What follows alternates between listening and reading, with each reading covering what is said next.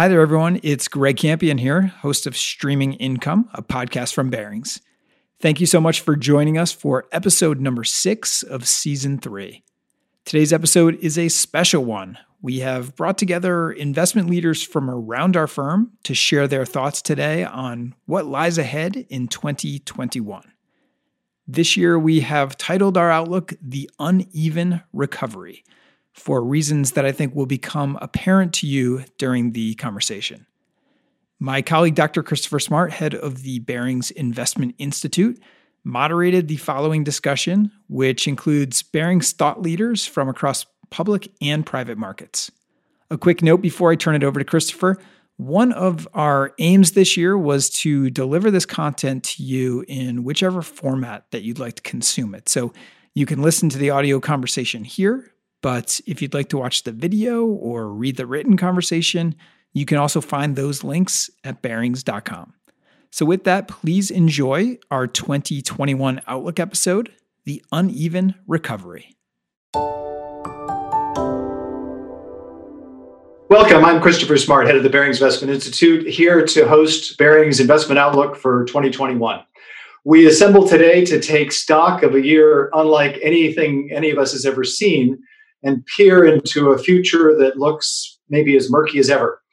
I think we can all agree after one of the longest expansions on record, the global economy suffered a shock that we haven't seen before, maybe short of wartime, but also a synchronized government response that defied most expectations. Looking at public and private markets as the year closes, most investors are trying to get a handle on the recovery. And it looks real and durable, barring a severe worsening of the global pandemic, but it also looks uneven and in some cases quite unpredictable. So to help us make sense of it all, I am delighted to be joined by some of my favorite Barings colleagues who invest across the spectrum in equities, fixed income, real estate, and private equity to hear their hopes and fears for 2021. And while we would normally assemble around a common table at our Charlotte headquarters, this year our roundtable is electronic, but I am sure no less engaging. We have with us today Ricardo Adrogué, head of Global Sovereign Debt and Currencies, Martin Horn, head of Global Public Fixed Income, Hadir Cooper, Global Head of Equities, Mina Pacheco-Nazemi, Managing Director, Private Equity, and John Ockerbloom, Head of U.S. Real Estate Equity. Welcome, everybody. We all have a lot to cover in a very short period of time, and I'm especially eager to hear how you're all thinking about the enduring changes we see in what we call the new normal when the pandemic recedes. But let me start with a sense of where we are in the bounce and why we're looking at an uneven recovery. We've had this unprecedented shock and an unprecedented response to the shock. Ricardo, let me start with you. As the global head of sovereign debt and currencies, how are you worried that governments will take their foot off the pedal too soon? And how is that going to affect the outlook for the companies and countries in which you invest? Well, thank you, Christopher. Thank you, everyone. The short answer is yes. I think the biggest risk from a government perspective is that governments decide that they have done enough. And the main reason that I say that is that global debt has continued to go up from before the pandemic and has only skyrocketed or has gone up quite a bit because of the pandemic. So I perceive that there will be a lot of pressure from population around the world for governments to step back and say, we have done enough, let's stop issuing more debt. With that, if they do step back, then the recovery could become less strong into next year. But that, to me, is the biggest risk that we face from a sovereign perspective. Well, the flood of capital into the system may have been a rising tide that has lifted most boats, but surely investors can't count on such government support continuing forever.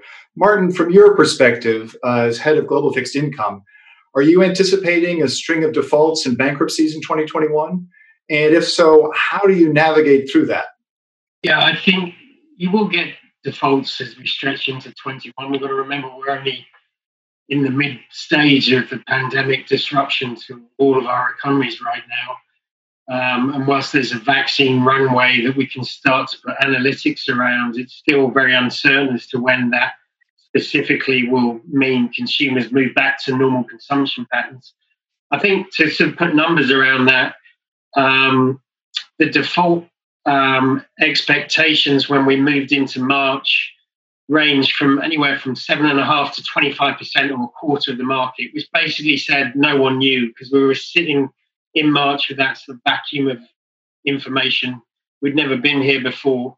And so people were frankly guessing. And as we sit here now, towards the end of the year, actually in most of the high yield market by value, it's less than 5%, and the range is 2 to 5%, depending on which market you're looking at in terms of where defaults actually landed.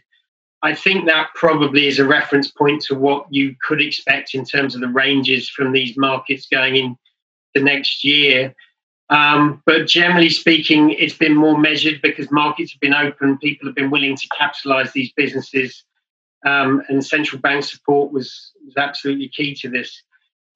As we think about it, as we try and navigate our way around those default situations, given that we're still in an uncertain environment, you've just got to ask yourself, would I own this business at the price I can buy its debt? Would I be prepared to fund that business through what could be an extended period of disruption, depending on which market it is? And essentially, does that business have a long-term future? And if you can answer all three of those questions and you can invest in things like secured debt, actually on most situations, you're going to end up in a relatively good place. But it really is the time to question all your assumptions constantly as data points change, as horizons change, and as the headlines around this very uncertain environment still that we're living in gives you more information. So I know, Ricardo, let me go back to you, because I know you and your team are questioning your assumptions all the time. Will we see a wave of sovereign defaults in emerging markets next year? So we have seen some defaults already on the emerging market side. Mostly countries, there's two types of countries that have defaulted. Those that are really running into difficulties, that really are unable to pay their debt. So like Lebanon is one of them. And then there's countries that have chosen to default. The type of defaults that we are concerned about are the ones of those countries that preemptively default, which is a new push that the international financial organizations are trumpeting, or they are trying to push these countries to that may run into difficulties to preemptively renegotiate their debt. We think that that's a very slippery slope that creates uncertainty about the debt contract that these countries have signed. It could be very detrimental to emerging market funding, especially for the lower rated countries, the single B countries, typically the smaller countries, typically the countries that depend on foreign financing, typically countries in Africa and some in Latin America. Those are the countries that, while in principle they should be able to get financing, given how easy financing is globally, especially for sovereigns, but because of the questioning of the debt contracts, because of this preemptive restructuring that some international financial institutions are promoting, that creates that uncertainty and that possibility of default. Now, we think it's going to be probably in the 5% range, maybe 7% range of the full index. We have had defaults in there around 3% so far in 2020. So turning to equity markets, which have to some degree also benefited from the capital awash in the system, we're witnessing perhaps more divergence from country to country and sector to sector in 2020 than we've seen in recent years, with the NASDAQ posting an extraordinary year to date, for instance, while many European markets remain deeply in the red. Javier, as head of global equities at Barings, what do you think the market has gotten right here, and where have the fundamentals possibly diverged from the prices? Although market leadership so far throughout the pandemic has been actually narrow and concentrated on tech and companies with stable business models, tech performance, in our view, is backed by really strong fundamentals. In the short term, it's quite easy to see. Tech spend had to go up for companies to support, for example, working from home, or more online consumption, or entertainment, because there's a lot of entertainment that's happening from home, for example. But actually, the situation isn't just about the now, it's about longer term trends, where those shifts we think are going to remain, and tech spend will therefore continue to increase. mainly in order for those companies to improve their efficiencies. For example, public cloud and continued movement to online. So even though the leadership in the markets in the short term can change, and we expect some of that to change to reflect potential future earnings as we get into a recovery path, actually the more exposed to part of the market to cyclical recovery will show that in the short term. But the part of the market that should perform well and continue over the long term is that part of the market which is exposed to those particular secular trends. So another part of the world that seems to have ample access to capital are private investment markets. And Meena, as an investor in the private equity space, how do you answer concerns that we've got too much money chasing too few returns? Yeah, there's been a lot of headline numbers in the private markets. In the last couple of years, there's been about 800 billion raised on an annual basis in the private markets. But if you kind of take a look at where the data shows 80% of that capital being raised is oriented to funds over $1 billion. And in fact, if you kind of double click more into that, actually 60% of the capital raised is for funds above 5 billion. So where the money is being raised is really with the larger end of the market, targeting much, much bigger businesses. Where we spend our time, where I spent my career, is really on the smaller end, the lower middle market. And if you look at the fundraising capital, it only represents less than 7-8% of the capital being raised. So where we find the best opportunities is in that lower end of the market where there has been growth, but not at the same volumes and same levels as the large end of the market. The other thing I would want to mention is, especially in the U.S., a lot of there's a lot of private businesses. I think the statistic out there is that there's 27 million private businesses. Now, a lot of that is a lot of mom and pops. But if you're looking at smaller businesses that are investable from a private equity standpoint, we're talking about 200,000 businesses. And those are businesses that can either be targets in themselves or they could be part of a roll-up.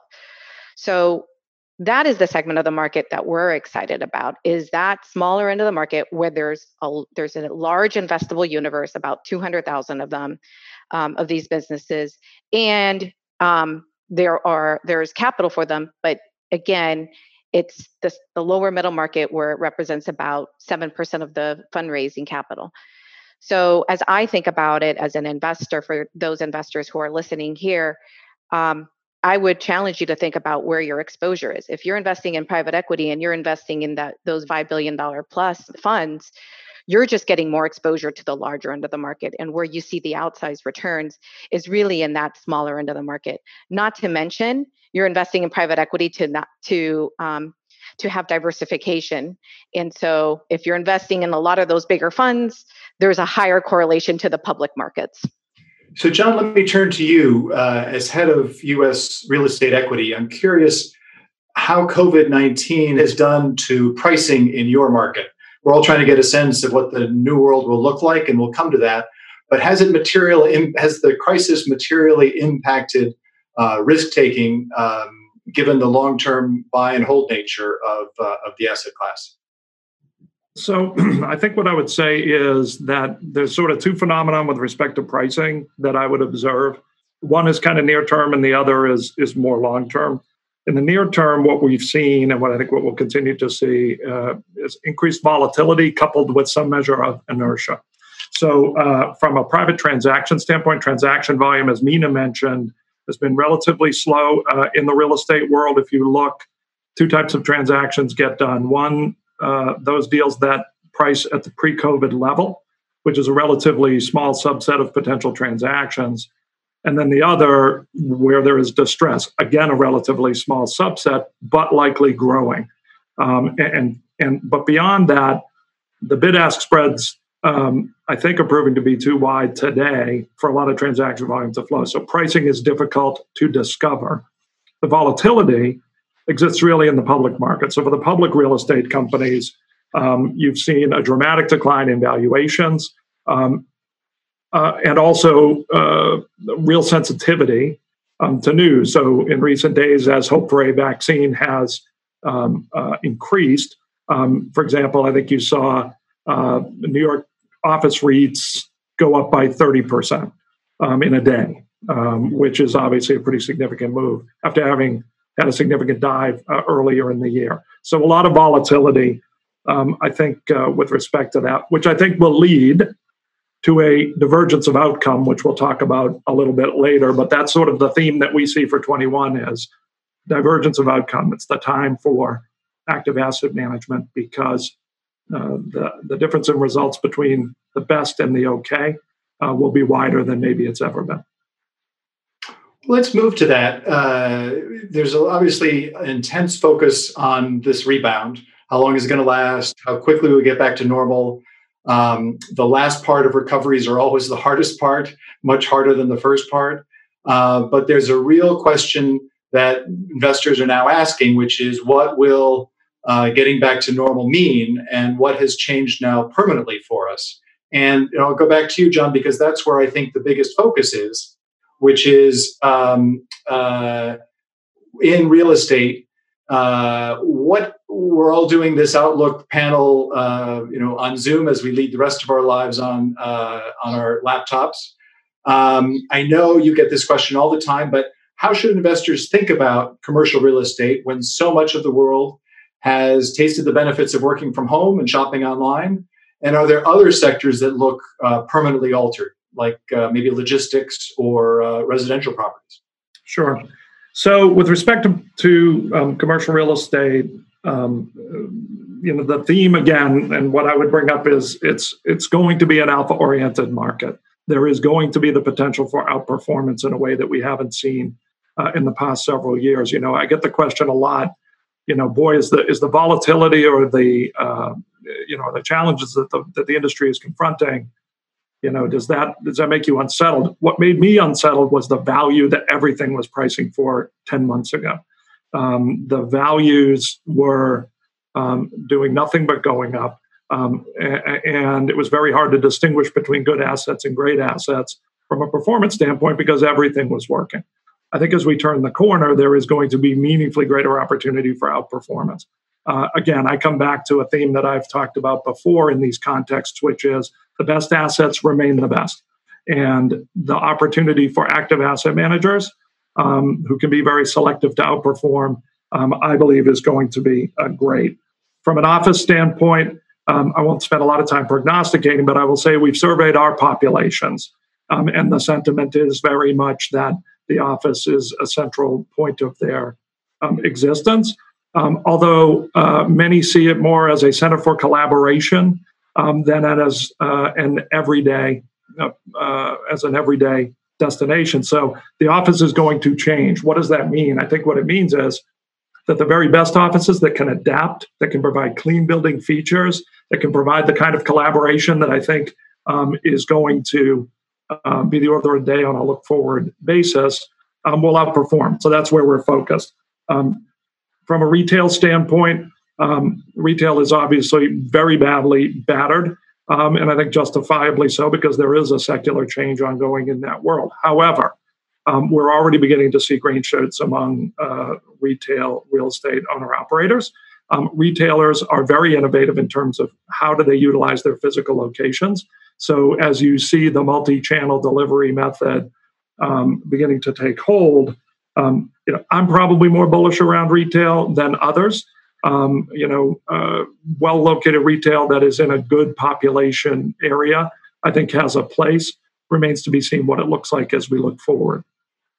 And I think when you and I spoke a number of months ago, you were sort of saying that, ironically, the areas that have been hit hardest are in some ways the easiest to predict, in the sense that we know what a hotel is going to look like in a few years. We just don't know when they're going to fill back up again. Correct. And I've said that a fair bit, that I know what a hotel will be 2 years from now, and that's a proxy for post-vaccine. I can't tell you 100% what an office is 2 years from now or what a retail center is. But I believe that there's a place for both of them. And I think that it's just ensuring that you are really selective in buying the best assets that are the most adaptable to the tastes and the needs that users have. So let me turn back to you, Martin. For corporates generally, there's enormous pressure on some firms to adjust business models, new technology, artificial intelligence, all kinds of tools to boost their efficiency. But with the pandemic, there are also sectors like travel, like hotels, live entertainment, that have suffered what may be a lasting blow. If we can come back to the fixed income markets that you and your team look at, are you investing in some of these distressed firms on the basis that they will bounce back with the availability of a vaccine? Or do you think some of these trends are permanent? And how do you think the vaccine may permanently change your investable universe? Yeah, I think there's definitely what I call midterm and longer term, or permanent in your language, effects of all of this. We're all going to have to get a hell of a lot more granular. There's a general assumption, which I would agree with, that the economic environment is going to be weaker on the other side of the sort of vaccine solution. And really that stems from the fact that, as one of the sort of semi or medium-term impacts, governments are going to have to raise money to pay off some of what they've spent. And companies are going to have to delever, and that's going to change CapEx profiles and investment profiles, and it has knock-on effects on various industries. So that's kind of semi-permanent, but that you could almost regard that as a cycle moment. I think we've got to get granular about who's going to suffer as well, because the truth of this pandemic is there's a lot of white-collar workers that have been better off during this pandemic because they haven't gone on holiday, they've saved some money. There's unintended consequences of the pandemic that we've seen a lot more expenditure on things like DIY and home expenditure. Because people's expenditure patterns have been shifted. And again, I think that is semi-permanent or medium-term trend rather than necessarily something that stays the course. But when you then move into the sort of permanency, I agree with Hadir's comments about technology. A lot of commentators have said, look, this has brought forward 20 years worth of change into one. And whether it's 20 or 10 or whatever you sort of buy into, I think it would be foolish of us to believe that after a year's worth of this social experiment that we've had to go through, that we're just going to learn none of those lessons and just return to what we were.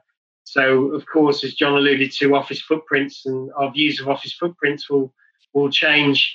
That's going to have less obvious impacts. If as you guys know, you had to make me wear a shirt and a jacket for this call. If you're working from home more often, I expect people will be, then there's going to be less suits, and business apparel will be permanently adjusted downwards, I would suggest. And there's certain sub-trends that are not going to be so obvious to you. Business travel is an obvious one. I've had 2 calls to Australia this week, and I expect the view that we should just dial in rather than fly halfway around the world for some of these meetings to somewhat change. I would say not permanently. I think investors will still want to look you in the eyes. I think there will still be a level of business travel, but we're all going to have to adjust to the granularity of all these trends. And I think some of them we can predict, some of them will be less clear. I do think there will be big bounce backs in certain industries, though. I do think that we're desperate to go on a really good holiday next year. I certainly am. And if with the right product proposition at the end of that, I think you will see very much a hockey stick recovery. I think that, things like, we can argue that if the big cinema chains have not had any content and the studios have held them back, and all of a sudden they're going to release 2 years worth of blockbusters in a 12-month period, and we're all desperate to get out of the house, that as long as we feel comfortable in the environment, that you could see, again, hockey stick like recoveries in those types of entertainment complexes, because we're just desperate to be anywhere but in our homes. And so I think there will be permanent, semi-permanent. It's all about granularity, and it's going to be all about doing lots of drains up analysis on these trends, because not all of them will be obvious today. Some of them will become apparent over the next 6, 12, 9 months. So you think some of us will have to go from 1 suit to 2 suits in the new world? Yeah, I've just stocked up on Hawaiian shirts because I feel like that's the way forward.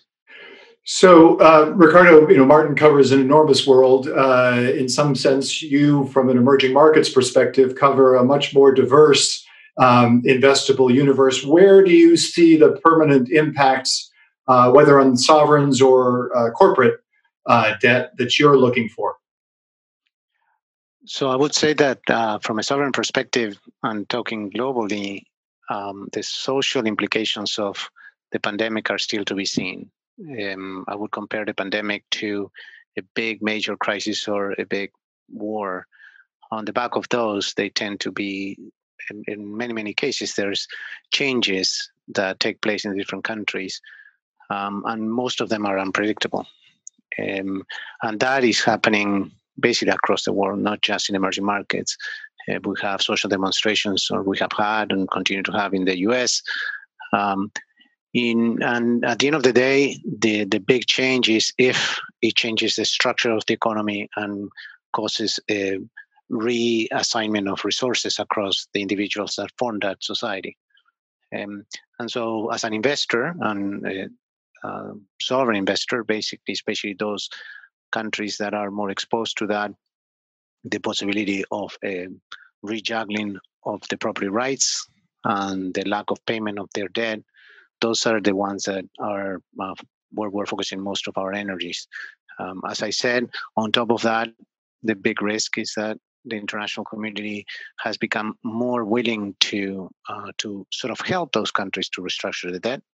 And so that creates the willingness to pay have become significantly more important in assessing. Now, from a type of reforms that these societies could have is very difficult to predict. And so you need to be monitoring each one of the countries. We have important repercussions in Thailand, for example, with demonstrations of the past weeks. We had demonstrations in Peru that cost not the life, but the presidency in Peru.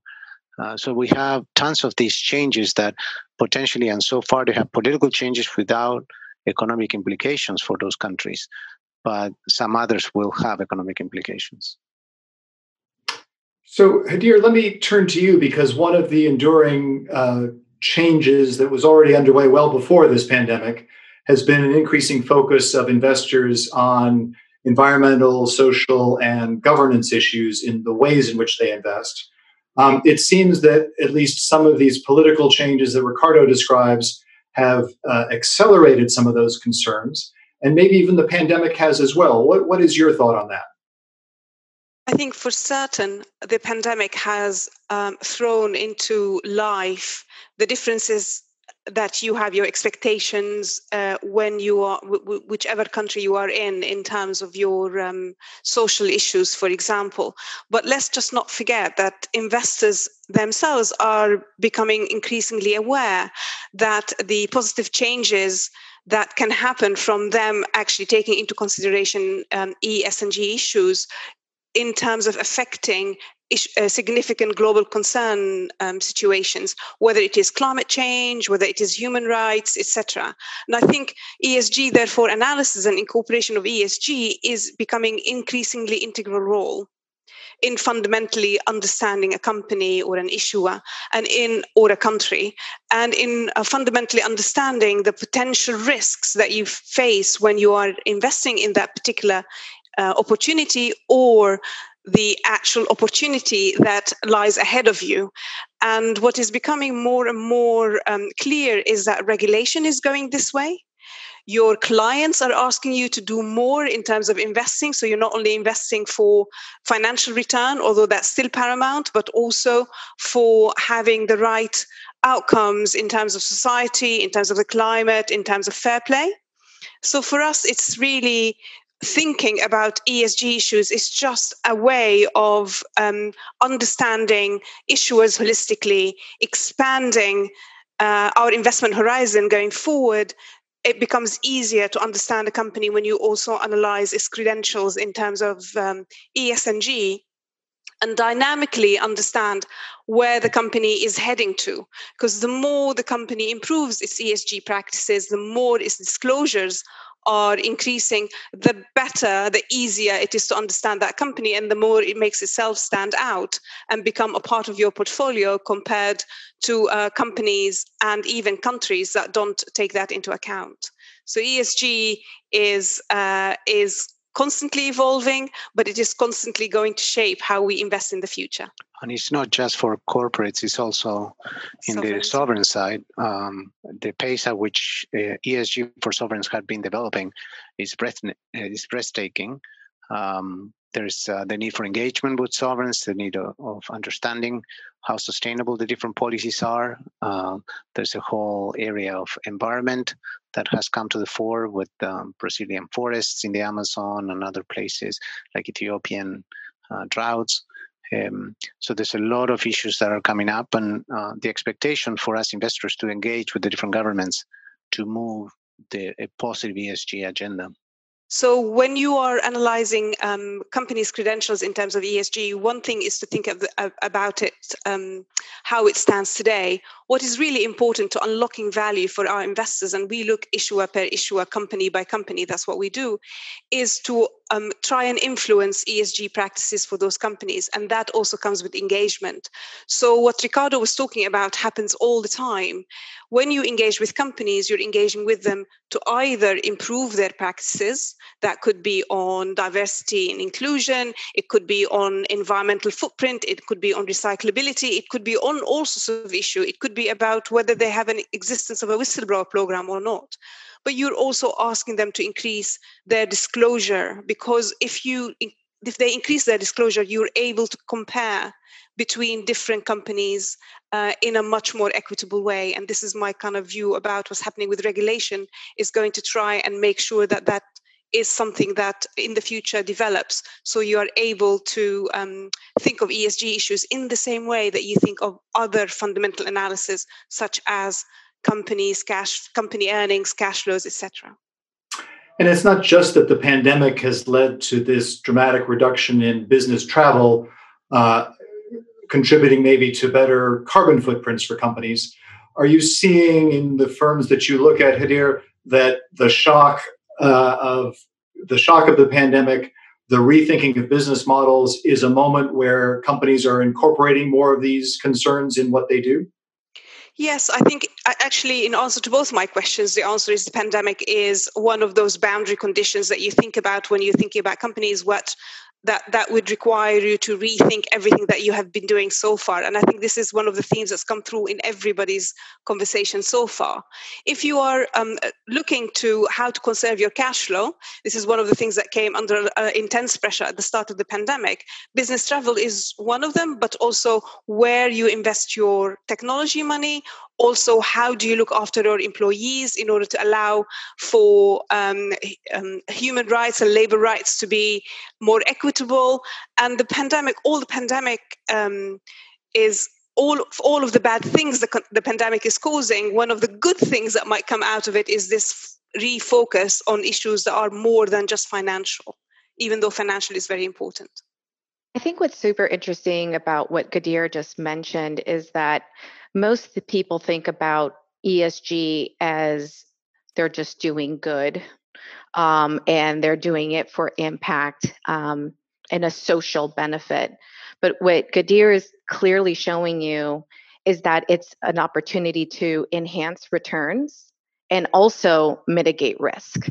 And I think that is a fundamental shift in the investor's outlook on what really ESG is. This is how we think about really mitigating risk and generating outsized return.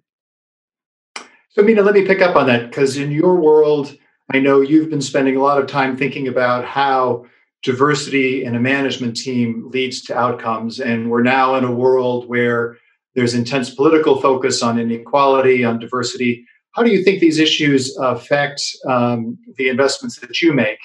And are there better ways to address these divides through the investments that we're making? Yeah, absolutely. I'm actually going to tie in something that Ricardo talked about, which is a lot of the political unrest. That has occurred here in our country as well, not just in places like Peru, but places here, right? And if you think about it, I'm not shocked. I am not shocked that we have that, unrest here in the United States. And if you think about what is at the root of it is really the wealth gap. Look at the data, and I'm going to kind of look at the data back in the early 90s. Black and brown communities, the median wealth was about $25,000 per family. Today, it's about the same.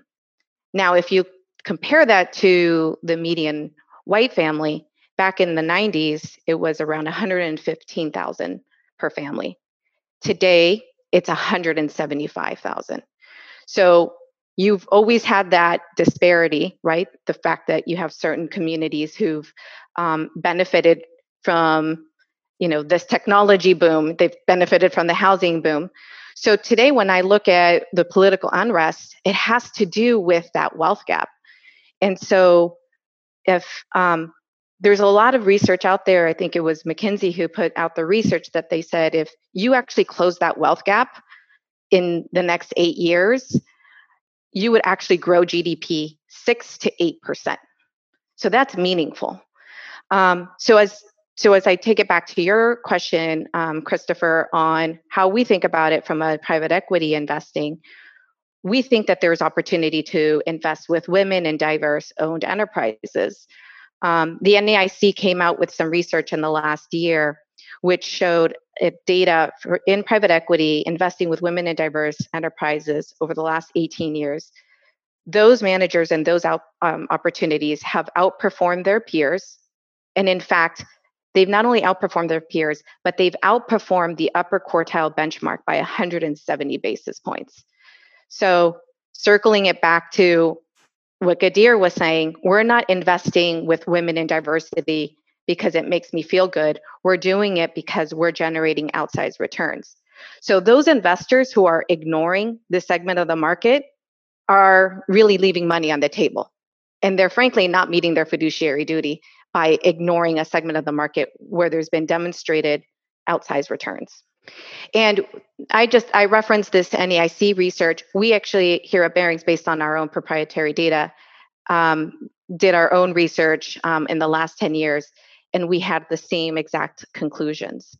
And so there's lots of elements that we can take into consideration for that. But when you kind of boil it down, we're really mitigating risk, and we're identifying opportunities that have been overlooked in the market. And these are issues, I think, as we've discussed, that reflect a lot of the political activism, the political turmoil, the political noise that we see gaining ground around the world, and gets reflected in controversial elections, but also in more specific debates around legislation on each of these issues, the environment, the social, and even some of the governance issues as well. And that, I think, is why we have entitled our roundtable and our outlook for 2021, The Uneven Recovery, because both in public markets and private markets, in different geographies, in developed countries and emerging countries, as you can see, my colleagues are seeing a world that is returning to normal. But as long as the pandemic risks abate, growth is going to continue and investments will deliver returns. But it is not all sweetness and light. There are pockets of great promise and areas that are going to struggle for the foreseeable future. And in a world where, as we've just heard, tumultuous politics, technological innovation, and evolving social values continue, the opportunities in this next cycle are going to be very different from those in the last one. And as you can tell, my colleagues are not only thinking very deeply about these issues, they are also watching very closely how the investment opportunities are evolving around them, which leaves me only to thank them for joining us today, and hope that we'll have a chance to come back to them in the weeks and months ahead to revisit some of these questions. For our viewers and listeners today, we hope that this conversation helps inform your own thinking as you navigate the year ahead. Please do reach out to your contact at Barings if we can be of any further assistance, or if you'd like to continue the conversation.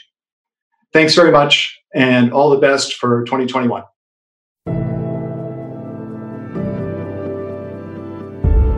Thanks for listening to episode number 6 of season 3 of Streaming Income. Remember to subscribe to the show on Apple Podcasts or Spotify so that you are the first to hear about our latest episodes. Thanks again for listening, and see you next time.